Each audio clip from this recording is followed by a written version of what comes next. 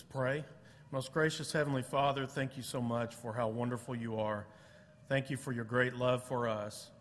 We thank you for the opportunity to come together tonight and study your word and fellowship with one another and to worship you. Thank you for the blessing to be able to sing songs to you and worship you. Thank you for Jeremy being with us tonight. We pray that you bless him and his message. We pray that you help us to have open hearts to receive your word and to be the people you would have us to be. And please keep him safe as he travels home. We thank you so much for your church. Help us to be faithful to you always. In Jesus' name, amen. We are so glad to have you with us tonight. Thank you for being with us. And if you are visiting tonight, we are very thankful and appreciative that you have chosen to be here with us tonight. And we hope that we can get to know you and make you feel welcome, and we invite you back at any opportunity that you have. And if you have any questions about Oldham Lane or the Bible or anything that we can do to help, please let us know. We're very thankful to have Brother Jeremy Beller with us tonight as we continue in our summer series.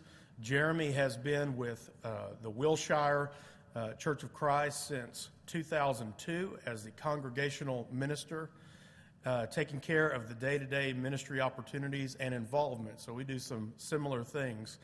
Along with his ministry at Wilshire, Jeremy serves as an adjunct professor at Oklahoma Christian University. Jeremy grew up in McLeod, Oklahoma, and met his wife, Delana, while they were students at Oklahoma Christian. Delana teaches fourth grade at Oklahoma Christian Academy, and Jeremy and Delana have a son, Keaton, and a daughter, Caden. And we're so thankful to have you with us tonight. Thank you for being here.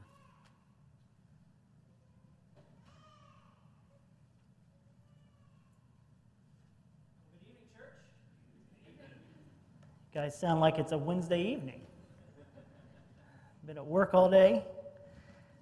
This is really loud. I'm not used to hearing myself so well. I am blessed to be here. Speakers always say this, I'm honored to be here, I'm blessed to be here, but it's an honor to be here. It's always an honor to be invited somewhere. It's always more of an honor to be invited back because you know what you're getting this time. So I am grateful to be here. I had a wonderful dinner with McCurley's, and I appreciate their hospitality. I was going to get up and say some great things about Chris, and then he offended me. Sitting there on the front, he doesn't know he offended me. I tried to cover it up. He leaned forward and said, "You don't have to use all the time." For one preacher to say that to another, he just as well have spit in my face. So get comfortable, I'm going to prove him wrong. I told them over dinner, my wife, my family is not with me this evening, and that's unfortunate. We just returned from a trip to Yellowstone Bible Camp, all the way out in Prairie, Montana. It's a beautiful place, had a great week.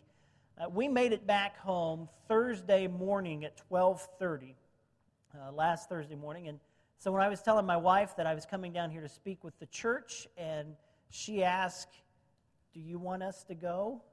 She asked in such a way that I knew she didn't want to get back in the car, and so I didn't ask her to. But they're back at home. She's teaching a class at Wilshire tonight. So I'm sorry you can't meet them. They're the best part of my life. But thank you again for the invitation. I was here last year. And I was here last year on a Sunday night to kick off the preacher training camp that you have, a wonderful ministry that I'm grateful you guys do. Last year's sermon was a lot different than this year's sermon is going to be. You see, last year I was invited to speak to a bunch of young men who are planning to begin ministry or wanting to study preaching for the week camp that you guys did. And so I was invited. Chris was very generous. He said, "You can preach on any topic you want." So I preached on the story of Jonah. Jonah is a great VBS book, a great deep theology. And you probably don't remember the sermon I preached last year. I remember the sermon I preached last year. It was all about Jonah. And God had called Jonah, and despite all of Jonah's flaws, Jonah actually knew some things. Jonah actually got some things right. It was kind of a fun sermon. It's kind of a different look at the book of Jonah. Tonight's sermon is totally different. Tonight's sermon is a hard sermon to preach. because, as you've been studying with other people on Wednesday nights, it is a series on these last words of Jesus. Famous last words. Now, I've been online and I've watched some of the sermons because some of my friends have spoken down here, and I wanted to see how they dressed, I wanted to see how they handled the topic. I wanted to see kind of what the audience was like that they were speaking to on Wednesday night. So I've heard some of the sermons, and they've talked about the power of last words. David Duncan told a powerful story about how his father gave him the last words, "I'm proud of you." I saw that. And all of us, if we were to go around the room this evening, could think of probably some conversation we've all had with someone that turned out to be their final words. You don't forget final words. They stick with you. And this evening, out of these 7 different sayings that Jesus utters from the cross as his final words, I've been asked to talk about this last statement of Jesus, of why. So if you have your Bibles, I want to invite you to Mark's Gospel and Mark's telling of this story in Mark chapter 15. In the midst of Mark's telling of the crucifixion of Jesus, it comes to that moment when Jesus utters the only statement Mark records in his Gospel from the cross. Mark tells the story this way. When the 6th hour had come, there was darkness over the whole land until the 9th hour. And at the 9th hour, Jesus cried with a loud voice, "Eloi, Eloi, lama sabachthani," which means, my God, why have you forsaken me?" And some of the bystanders hearing this, they said, "Behold, he's calling Elijah." Someone ran and filled a sponge with sour wine, put it on a reed, and gave it to him to drink, saying, "Wait, let us see whether Elijah will come to take him down." Now, it's interesting to note when Mark tells the story, this is the only final statement of Jesus recorded in the Gospel of Mark. As you read the 4 Gospel accounts, as Chris and other people have pointed out, there are 7 different sayings. And as you read the 4 different Gospels, they choose different ones, at least Luke and John do.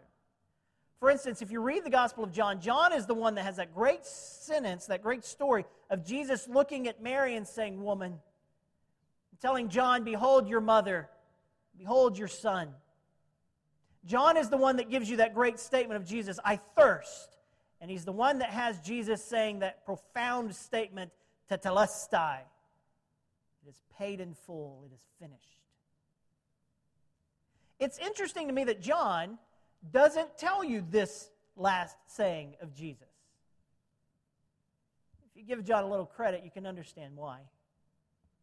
For the entire gospel, for a gospel that begins with such a powerful, profound statement, "In the beginning was the Word was with God, the Word was God." The same gospel that Jesus repeatedly throughout says, "I and my Father are one. If you've seen me, you've seen the Father." You can understand why John would not want to come to the end of his gospel after saying all of that and having Jesus say, "Why have you forsaken me?" It wouldn't make sense. It would seem discontent. And so you can't really blame John for leaving out this statement of the evening. Luke doesn't tell you either. When Luke tells the story, Luke includes other sayings of Jesus from the cross that neither John or Matthew or Mark include. Luke, for instance, is the one that prays that beautiful statement, "Forgive them, they don't know what they're doing." You'll notice that the church begins to echo that language in Stephen's death. Luke is also the one, this isn't on the slide, but Luke is also the one that has the conversation with the other thief. You remember that one? "Today you'll be with me in paradise." And then Luke, of course, is the one that includes that statement of Jesus, "Into your hands I commit my spirit." Now, again, you can kind of understand why Luke doesn't include this statement of Jesus. Because for the Gospel of Luke, Jesus has been using, the Gospel of Luke is kind of built around the prayer of Mary. You remember Mary's prayer? How this beautiful statement of how God raises up the lowly and He tears down the strong. And as you read through the Gospel of Luke, Luke is constantly having Jesus reach out and helping the outcast.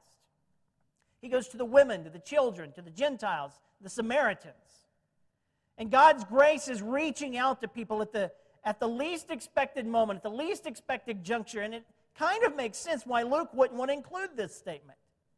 How do you have Jesus pronouncing the grace of God throughout, only to come to the end of the Gospel of Luke and cry, "Why have you forsaken me?" So Luke chooses not to include this statement of Jesus. Now don't get me wrong, I am not in the least suggesting that any of these gospel writers are contradicting or fighting each other over who gets it right. All I'm suggesting is that each gospel writer writes their text in a way to emphasize something. But it's Matthew and Mark that include this statement. Not Luke and John, Matthew and Mark. And for both Matthew and Mark, it's the only statement Jesus utters from the cross. They'll tell you later in their account that with a loud cry, Jesus gave up the ghost. But they don't tell you what that cry was. The only words of Jesus uttered from the cross in Matthew and Mark are why. Now again, if you read the Gospel of Matthew, you might understand why Matthew would include this as the final statement of Jesus. It is, after all, a reference to Psalm 22.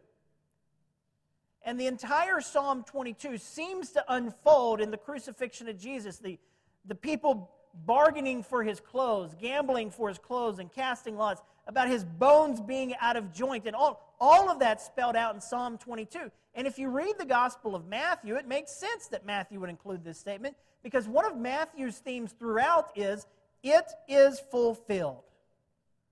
And Matthew's Gospel is heavily driven by making the point that Jesus fulfilled Scripture. He's the guy we've been waiting for. He's the promised Messiah. So when Jesus dies on His cross and Psalm 22 begins to be fulfilled right in front of your eyes, of course you're going to include that one. And so for Matthew, Jesus' question of why is an echo of Psalm 22. But Mark, why does Mark use this one as the only statement of Jesus from the cross? Well, as you read the entire gospel, we'll come back to Mark. Mark is emphasizing that Jesus is the triumphant king and the suffering servant. And so Jesus' ministry in the Gospel of Mark begins with Jesus walking in and casting out demons and Jesus confronting every form of evil.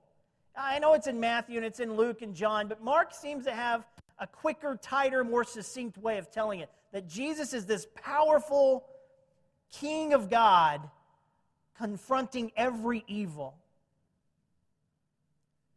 But in this moment, it is the utmost experience of suffering. It is something of an emotional, physical, psychological crisis. We're familiar with the song, "The Old Rugged Cross." It is the emblem of suffering and shame. Sometime read your New Testament and just note how little attention the New Testament actually gives to describing the crucifixion itself. It's remarkable. It's almost told in a sterile sort of fashion. They lashed Him. They put a crown of thorns on His head. They made Him carry His cross. And even the gospel accounts will say there, they crucified Him. Now, preachers have for years and years spent a lot of time unpacking what crucifixion meant. Lots of people, they tell you, never survived the flogging, the amount of blood, the torn skin. And then the fact that he would be compelled to carry his own cross, probably just that crossbeam, but still after taking the beating that he's taken. And then when they get him there and they lift up the cross and they jolt that thing into the ground, the feeling of every nail pulling on your hand. It is the emblem of suffering and shame. And all of that, the physical experience of the flogging, the crown of thorns, carrying the cross, standing there as they thud that cross into the ground, is also to be accompanied with all the other stuff that he's had to experience. He's not slept all night. He's seen his own disciples forsake him. He stood in front of the Jewish leaders who've done everything they can to catch him and to upend his ministry. And now it seems for a moment they've got him. He stands in front of Pilate, a Roman puppet, if you will, and he has to face the degrading view of being helpless, it appears. And then the crowd's chanting, asking to release Barabbas instead of Jesus. In the Gospel of John, it's a bit of an irony because Barabbas literally means Son of God. In the Gospel of John, they ask for the Son of God, but not the true Son of God. He's been forsaken. He's been spat on. He's been raised in front of a crowd with no clothes on to go by. And now, in this moment of emotional and physical crisis, Jesus says, why? Why, God, have you forsaken me?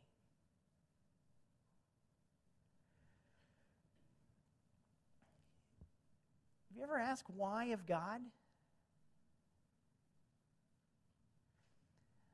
If you ever read the book of Psalms, Psalms is made up of a number of different types of psalms. Think about the average Sunday morning. When you come to church and they lead the song and people lean over, this is my favorite song. We got a happy song, Sing and Be Happy. Have you ever come to church on Sunday morning and you just don't feel like singing and being happy?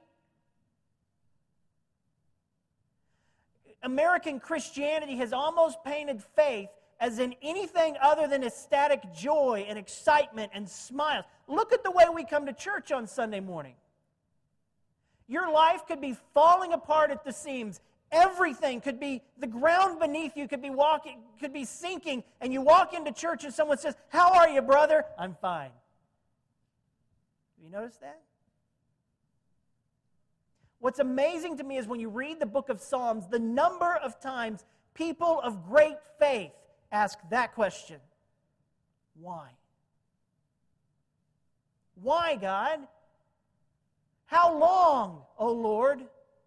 Where? You read Psalm 44, you read Psalm 88, you read Psalm 22. 50% of your book of Psalms is made up of psalms of lament.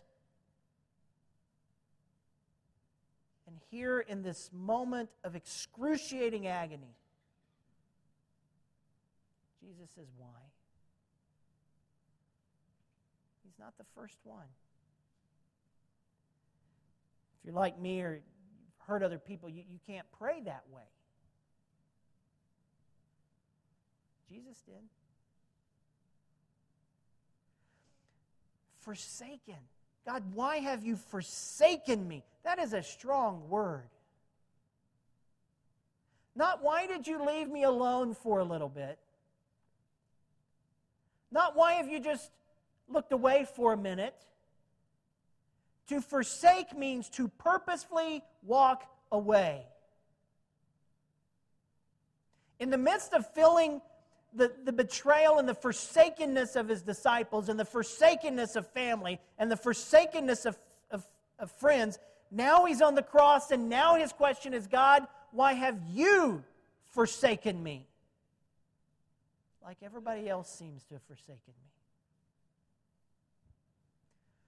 One author said, Jesus now experiences the most bitter blow which a religious man can feel, the sense of having been abandoned by God.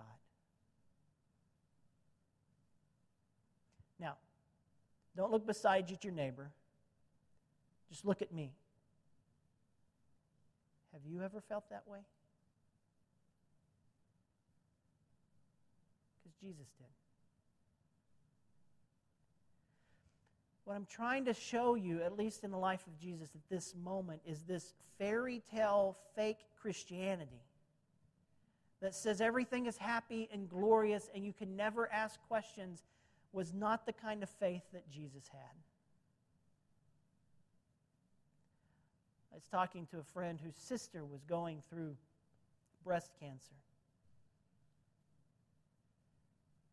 And he told her, he said, I want you to go read Psalm 22, and I want you to read some other Psalms.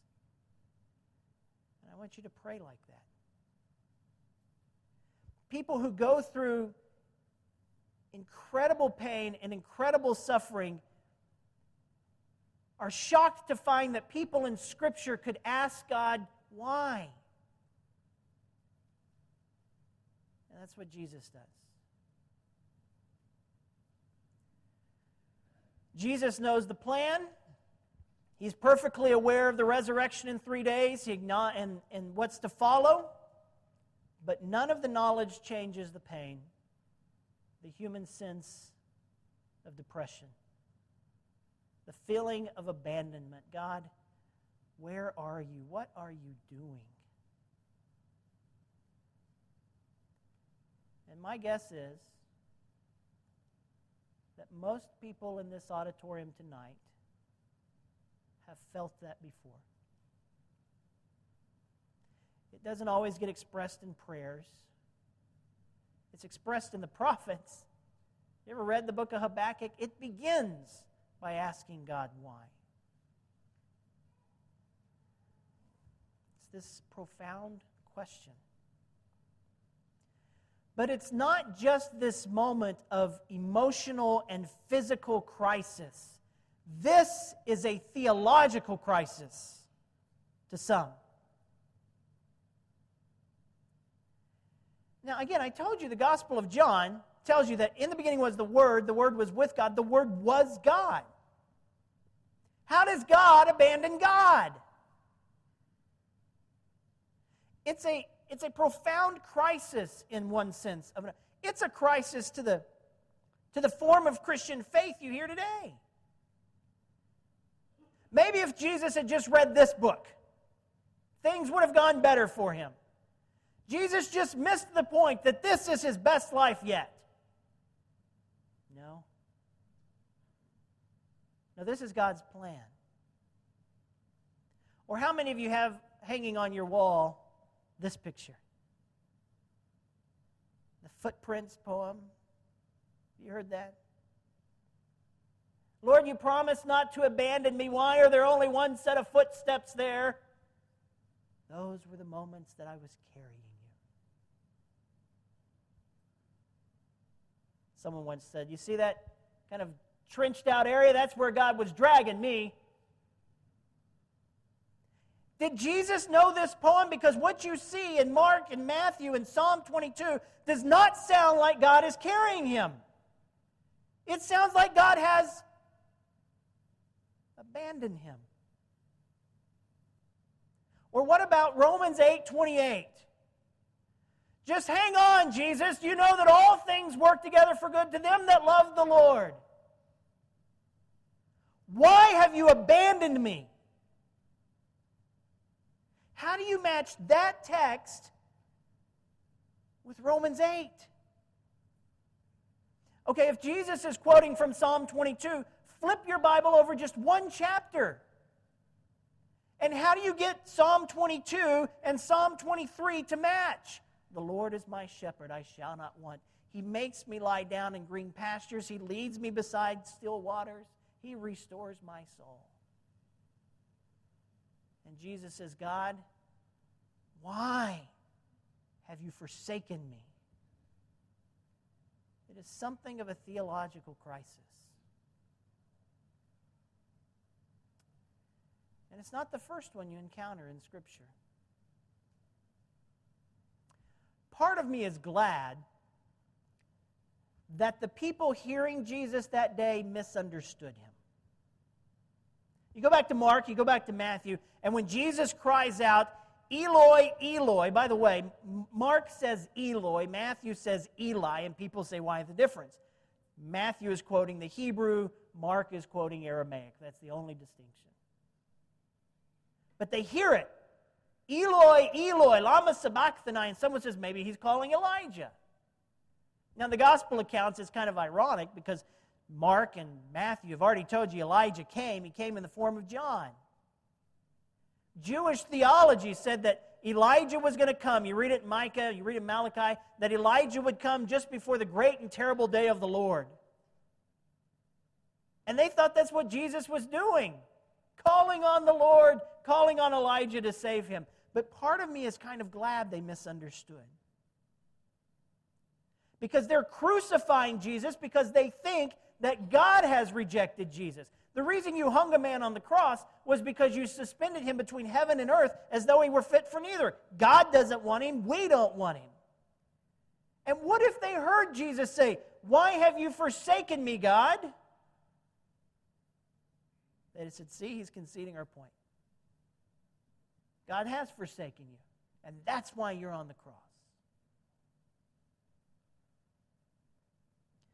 You read the book of Job lately? The crisis of Job is the crisis of this moment too.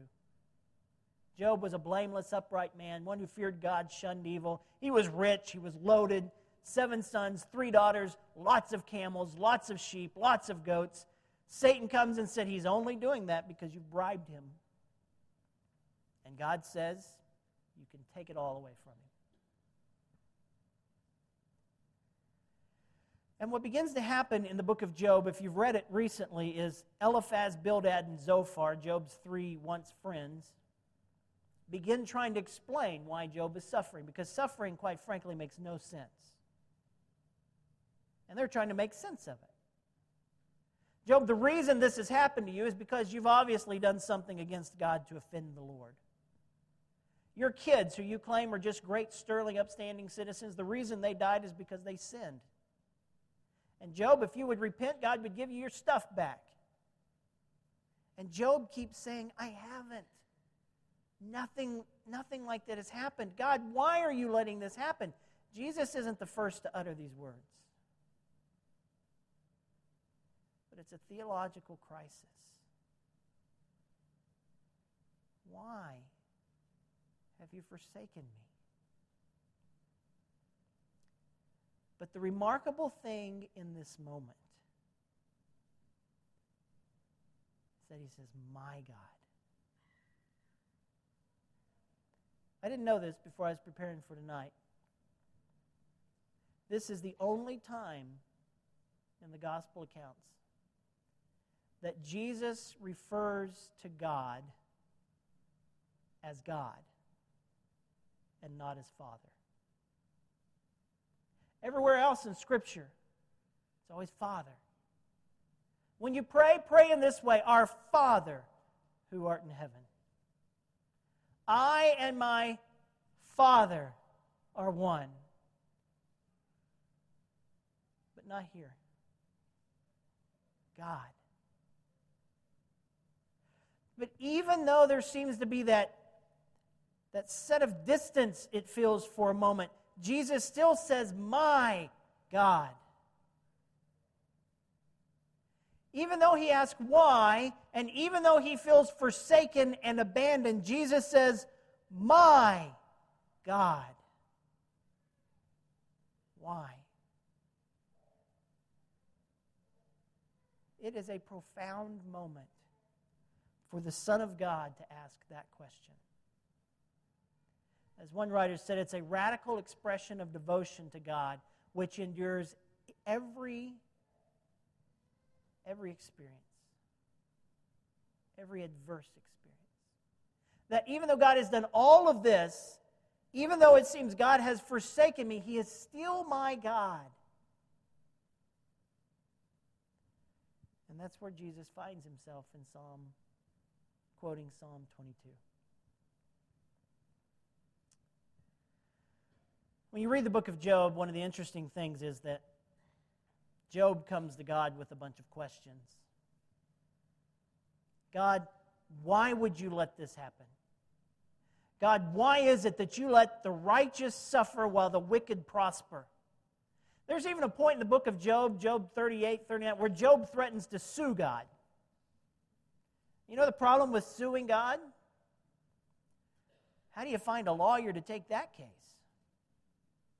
That's kind of Job's point. You know what I've always found fascinating about the book of Job?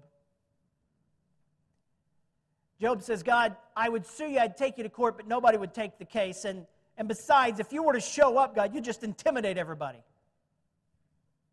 God shows up, and people are intimidated. But then God begins asking Job questions. God never once answers a single question of Job.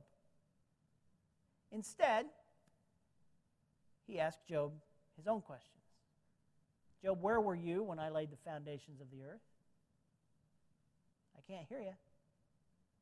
Speak a little louder. Job, do you know where I keep the storehouses of rain? Do you know where the mountain goats go to breed? Can you feed the Leviathan and the behemoth? I can't hear you, Job. And for the book of Job, it's a profound moment. And when I talk about Job and I teach Job, I always tell people that I think the focus of the book of Job is, I don't need a God I can understand. In fact, I don't want a God I can understand. But I need a God I can trust. But with Jesus, the remarkable thing about this moment in Psalm 22 and this feeling of abandonment is that he knew what was coming. He tried to tell his disciples, I'm going to Jerusalem, I'm going to suffer and I'm going to die and I'm going to rise again the third day. They didn't hear him. They were all busy arguing who's going to be greatest in the kingdom of heaven. Notice sometime, every time Jesus seems to tell them he's got to go to Jerusalem and die, they're always arguing who's going to be the greatest. It's as polar opposite as you can get. So why does he ask the question? If he knew that this is where it would lead.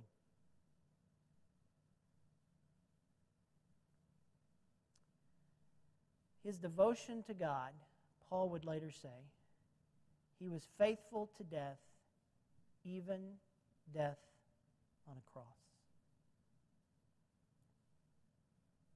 And Paul will later describe in 2 Corinthians chapter 5 and verse 21, he made him who knew no sin to become sin for us, so that we might become the righteousness of God.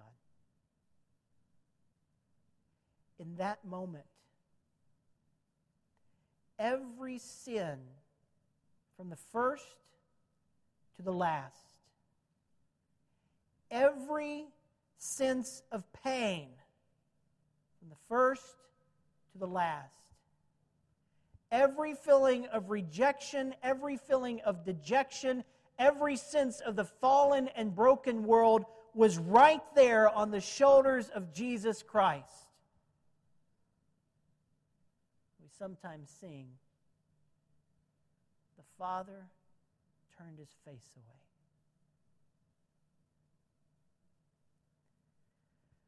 The remarkable thing about Psalm 22 is both in how it begins and how it ends. It is a message of utter triumph that leads you into the 23rd Psalm. The one who cries out in Psalm 22 and verse 1, "Why have you forsaken me?" celebrates the victorious kingdom of God at the end of the same text. And it just may be that when Jesus uttered those words, as someone once said, that he was so immersed and so accustomed to the language of Scripture that in this moment of feeling forsaken, those are the words that come out. I'm not going to stand up here and try to explain to you somehow tonight that what Jesus was saying was just some sort of cleaned up way of just read the rest of the psalm. I think that Jesus fully and utterly went through hell. If hell is described as the absence of God, Jesus is feeling hell in this moment. Because every force of hell had been thrown at him. And he took it and was obedient unto death, even death on the cross. Isaiah would explain in chapter 59, verse 1 and 2, look, your sins have separated you from your God. Your iniquities have caused him to turn his face. And at that moment, Jesus was every bit burdened by every sin you and I have ever committed.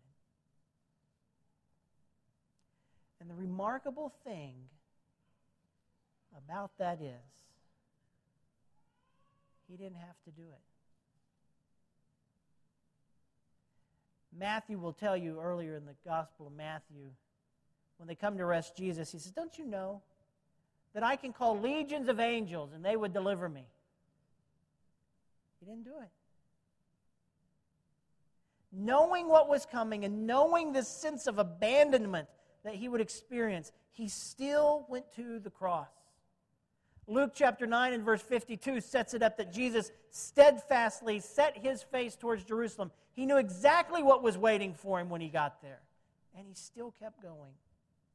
And even in this moment in Mark chapter 15, when Jesus utters these words, why have you forsaken me? The Bible says that some people standing by the cross, they rushed to get some wine and put it on a stick and raise it up to him. And in the ancient world, that was a way of trying to relieve the pain. And even knowing all of that, he did it. Paul would say, while we were still sinners, Christ died for us. There are two things I want you to hear tonight. One is, you may feel abandoned by God. And your prayer life should reflect that honesty.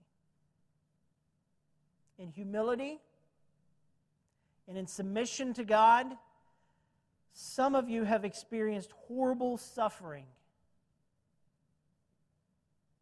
And it's okay to be honest with God. Jesus was honest with God. And the second thing I want you to know is he didn't have to do it. Knowing the full weight of every evil and every sin, knowing that that moment would come when he felt isolated and alone from absolutely everyone, he did it. And so this powerful image that Mark uses is of this conquering king who stands alone in the battlefield. I want to finish with a few thoughts before we extend the invitation.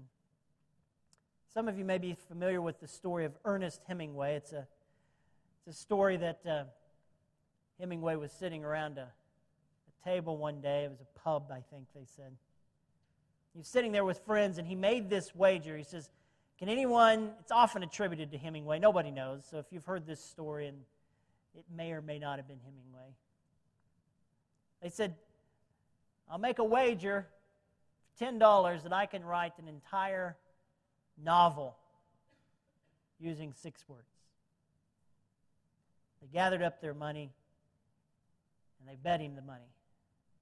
And this was his novel. For sale baby shoes, never worn.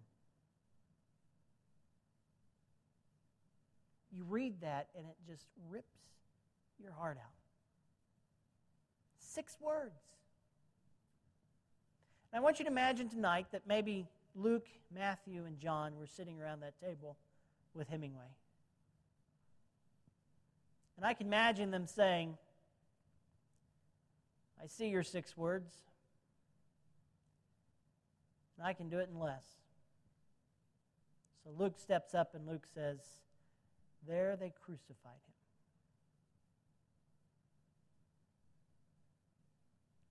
4 words. 4 of the most powerful words ever uttered in history. There, a hill outside of Jerusalem.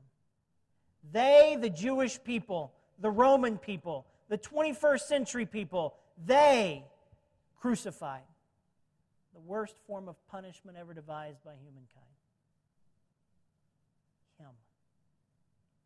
The innocent Son of God. And I can imagine Hemingway would be kind of put in his place, and it's a powerful story. And then I also imagine another gospel writer saying, I can do better.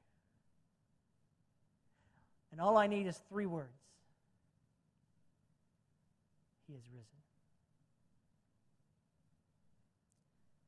That moment in Mark and in Matthew where Jesus cries, "Why have you abandoned me?" was because your sins and my sins were on His shoulders. But He's risen. He is vindicated, and He is Lord. So in the name of Jesus Christ, I offer this invitation. Because He died for your sins and my sins, He did that so that you could be reconciled to God and not sense abandonment from God. And Paul said, while we were still sinners, Christ died for us. And He offers you His grace and His love, His compassion, and His forgiveness tonight.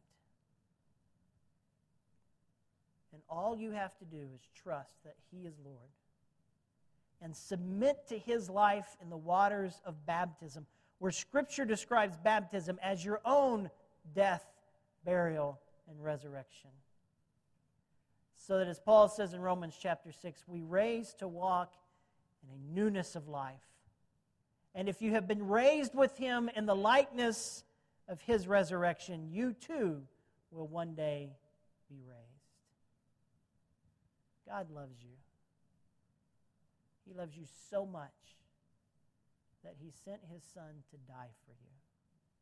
And all He asks of us is that we live for Him. If this church can pray for you or help you in any way in the name of Jesus Christ tonight, we offer this invitation as we stand and we sing.